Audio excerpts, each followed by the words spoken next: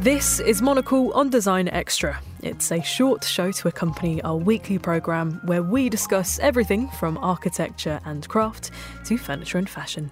I'm Maylie Evans. The Czech brand Krehky produces antiques of the future, collaborating with emerging and established designers to produce limited edition runs across a range of products. Today, the company's focus is glassware and porcelain, and Krehky maintains a strong link with local industry, manufacturing all their wares in the Czech Republic.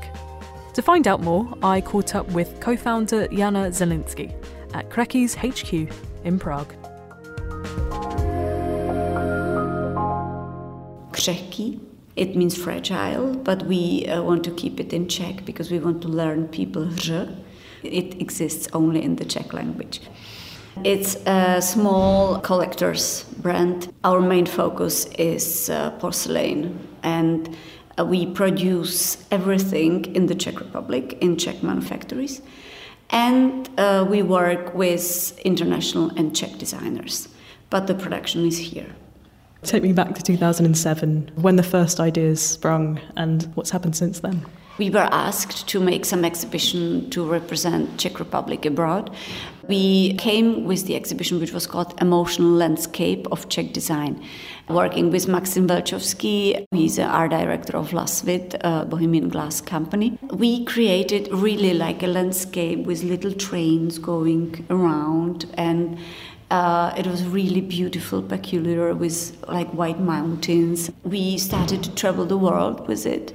And we were in Milano, and then we went to 100% Tokyo, to Australia. It was very successful, but ICFF New York, we won the Editor's Award, and in Tokyo it was nominated for the Grand Prix. I think it really focused people on the Czech design for the first time.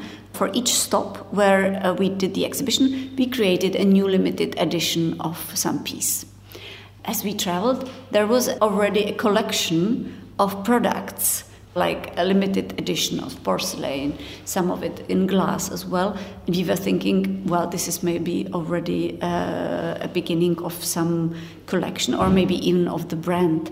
And so we started the brand in 2010 and opened a really nice gallery in Prague, in Old Meat Factory. We ran the gallery for 5 years, but then it became so difficult to run. I think we were too much ahead in time, because here were not enough collectors. Most of them were foreigners who collected our pieces, and you cannot run the gallery out of this.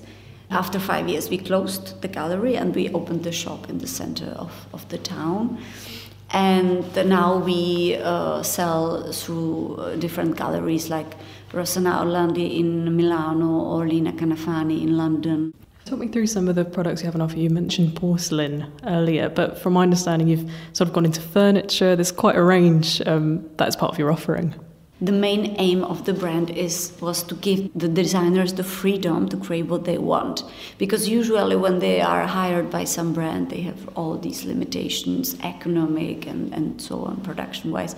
And we wanted to make them free, so we always encourage them to make the brave things, to make bold realizations.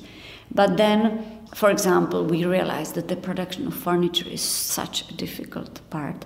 To make the table work, to make the chair work, that it's basically not possible. So we time to time make like art piece, like unique piece, but to make limited editions is already above our possibilities. We love porcelain. It's our absolutely favorite material. And we think that Czech Republic is very famous for the glass, but I think the porcelain has a very similar quality here. So we decided to focus more and more on porcelain. All our bestsellers collections are in porcelain. Some designers, for example, worked for the first time with this material, like Daphne Isaac. It was the first experience. We had all these nice experiences because you realize almost all Czech designers come to touch with glass or porcelain already at school. It's very unusual because I don't think it happens so much in other schools in Europe because you don't have the manufacturers and the factories all around. So this is very special about the Czech environment, and that's why we can afford to produce everything here. And tell me, you're working with all these different designers. What excites you about their work or makes you think, we want to see what you come up with? Like, what's your criteria for selecting them? It is very emotional. The whole brand is very intuitive. Some of them are really established already stars. Alfredo Hebeli or Ineke Hans, Richard Hutton working for us. But some of them are really young, like and unknown. And I read that the brief is create something that you'd want to give as a gift, or that turns every regular day into one of celebration. Tell me a little bit about that brief and why you've chosen that. You have something that you love yourself, but as well you want to give to someone you really love or appreciate. So what you choose something special. You want to choose something which is original, which is not common, and which is beautiful, with high quality. We decided all these aspects to follow in our collection. We have decided to have this freedom so that we don't have to earn a lot of money with the collection, but we want to have it like a long-term aim. And now our pieces are in collections like in MoMA, Victoria Albert Museum, in big museums.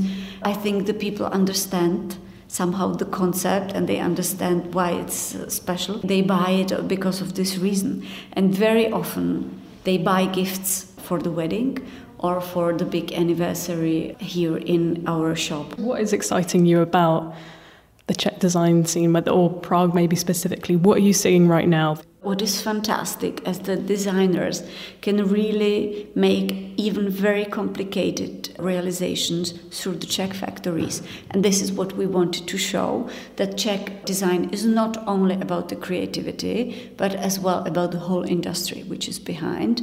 And you can use all the different techniques, all the fantasy you have as a designer to create. And this is something which is very special in the Czech environment.